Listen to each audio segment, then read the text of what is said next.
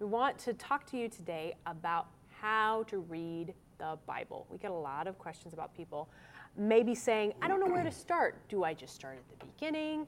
What's the best way to dive in? What makes it more interesting? How do I study it? I think we get a whole host of questions, and everybody's answer is different. You have a very particular way of doing it, which some might say gives away the ending, but you kind of know how it ends anyway, so whatever. Jordan, I think first of all, before I get into that, the most important thing is you want to find a translation of the Bible that you really enjoy. Don't marry yourself to one translation. There are numbers of translations that you can get.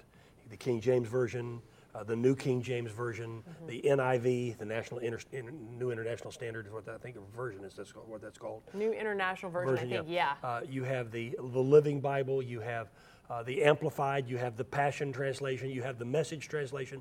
You might want to consider going back and forth between several. That's what I do. Oftentimes I'll preach out of the King James, and I'll even translate it into more modern language as I preach it. But I also like the Passion version, I like the Message version, and I like the Amplified. My friend Rodney Howard Brown used to say the Amplified is louder, because it's amplified. No. No, bad. No, okay, yes. Sorry about that. No. Anyway, here's how I learned to read the Bible. By the way, somebody who has pain on the right side of your back, you're being healed right now. Right in the middle of a live YouTube, you can get healed. If that's you, examine yourself. Someone's being healed right now. You can get healed and the anytime. pain on the right side of your back is leaving. So let me know who you are. The way I learned how to read the Bible is to start, first of all, in the New Testament. Don't start at Genesis. And by the way, there's a person who has a migraine headache, and it's centered on the left side, and God's healing you right now. Praise God for that. Let me know who you are. Matthew, Mark, Luke, and John are the first 4 books in the New Testament. And then it's followed by the book of Acts, the Acts of the disciples, the apostles. That's where I would start. I would start with Matthew, Mark, Luke, John, and Acts. And the reason is because you see Jesus.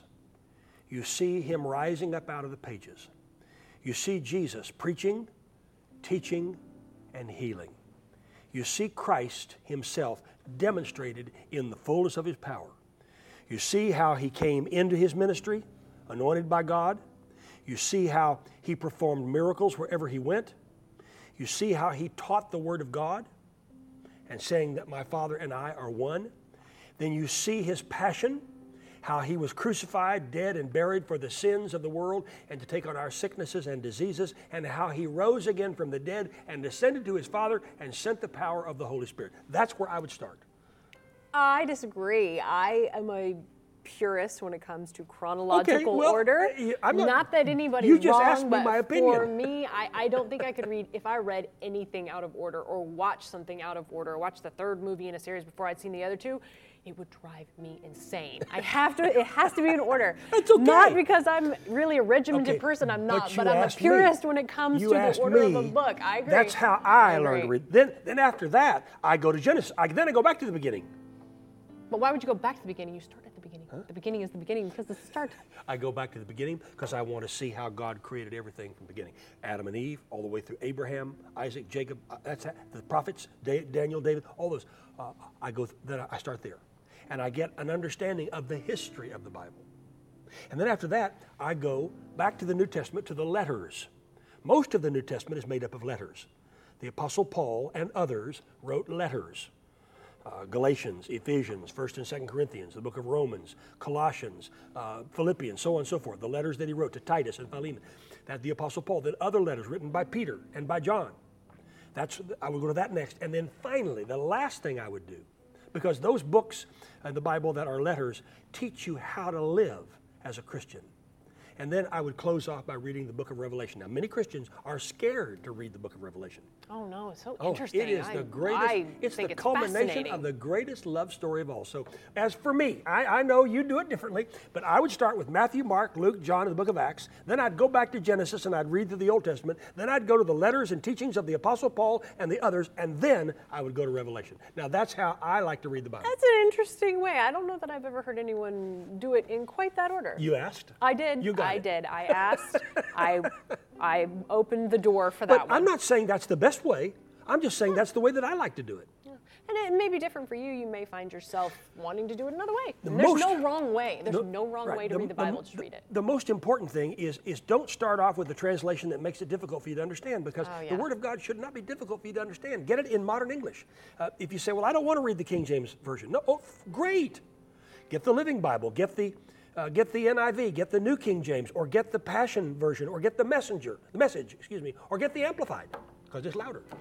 Apparently, it's louder. I'm rolling my eyes to that one. But there are so many translations. I have a Bible app on my phone, and when I search for the one I want, I have to do this 100 times because there's, I don't know, hundreds of translations. So there are so many to choose I from. used to have a Bible. It was a big Bible, but it had 26 translations in it. That would be a book. But you could take, if you're searching out a scripture in particular, if I'm preaching a message or something, and I want to see all different angles of that, I would take that and look through all 26 versions of that scripture until I found exactly what I was trying to say. Well, sometimes too, just looking at different versions gives you another angle Yeah. on the scripture, or even just little word changes make such a difference. You made it the other day. You and I were doing a television program, and in the King James, one word said judgment. Well, it didn't come across right. Another version It said came off justice. harsh, like stamping down judgment. Yeah, but and- that's not what it that's wasn't not what it meant, but it the- sounded like that. That's not what they meant, but that's how Right. it came across. But in another version, I don't remember which version it was I was don't using, either. but it came out justice. He's a God of justice, that's yeah. what he was talking about. He was talking about justice. He was. It's an unfortunate use of the word judgment, Right. because you can have a different connotation. Yeah, but if It you're didn't, reading, it didn't mean that, but that's the way it came out. Yeah, and I knew when I read it, it didn't mean that, but it came off in a way that was a little unpleasing. And when you read it in another version, sometimes you see a different light, and sometimes just looking at it differently shows you a different perspective, or it comes off totally different with different translations. And you didn't ask this question, but I'll answer it anyway. Oh, great. You didn't ask the question, why should I read the Bible? Because faith comes by hearing, and hearing by the Word of God. The Word of God builds you up on the inside and gives you an inheritance, so the Apostle Paul said. It gives you an inheritance among them which are sanctified. The Word of God builds you up, builds your faith, so you can believe, so you can live, so you can thrive. That's why it's important. You know, just when you said that, all of a sudden this came back to me that somebody I went to college with, I was talking to recently, and he said, well, the Old Testament is interesting and all, but it's really just an allegory. Those stories, it's not exactly the way things happen. It's just people using stories to teach you a lesson. I But those could not things are- disagree more. And that is exactly what I said. I said, excuse me, that is not what I believe. I don't believe that at all. Those stories may not be word for word, because someone writing it down and us translating it over the years probably has little things missed here and there, but the meat of the story is exactly what happened, and that is the things that happened, like the flood, for example. He believed that was an allegory for, it's just God teaching us not to do this or that, and no, I absolutely believe with all my heart that it rained, it poured, it flooded, and that was that. It's not an 40 allegory days for and this or 40 that. nights. There was a boat. And Noah built it. Every civilization has known that there was a flood. Absolutely. I mean, there's science to back that up. Yes. And I tried arguing this, and we weren't getting anywhere, but it's just something that seemed like it needed to be cleared up, that it is not an allegory. It is events that happened on this earth. And those are things that God uses in His Word to teach us things, to tell us things, to help us along the way, but it's real. And those great patriarchs, Jordan, Abraham, Isaac, Jacob, what they went through, the things that they learned. We have a tendency as Christians to put those people up on pedestals. Well, they were human beings. They fell short. They made mistakes.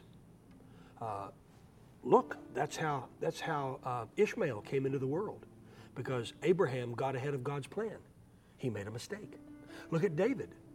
He committed sin with Bathsheba. He had his wife, her husband murdered, literally putting him in the front of the battle lines. And yet, when he repented, God called him a man after His own heart.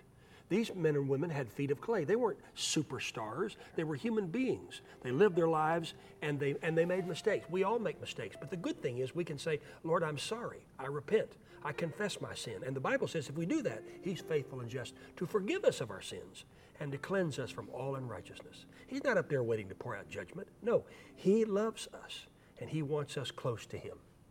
how do we do that? Read the Word. Spend time with Him. Builds Talk your to faith. Him. Builds you up on the inside. It's a good way to start, although some think you should start in the middle and then go back to the beginning and then go to the end. I'm not sure what other kind of books you'd read like that, so that doesn't really make sense to me. But I don't. Okay. I'm not talking about other kinds of books. I'm talking about the Bible. Okay, fine. I guess this is a unique situation. I'll let that go. But no matter how it's best for you to read it, just read it. I start at the beginning. He's crazy, and he wants to start in the middle and then the front and then the back.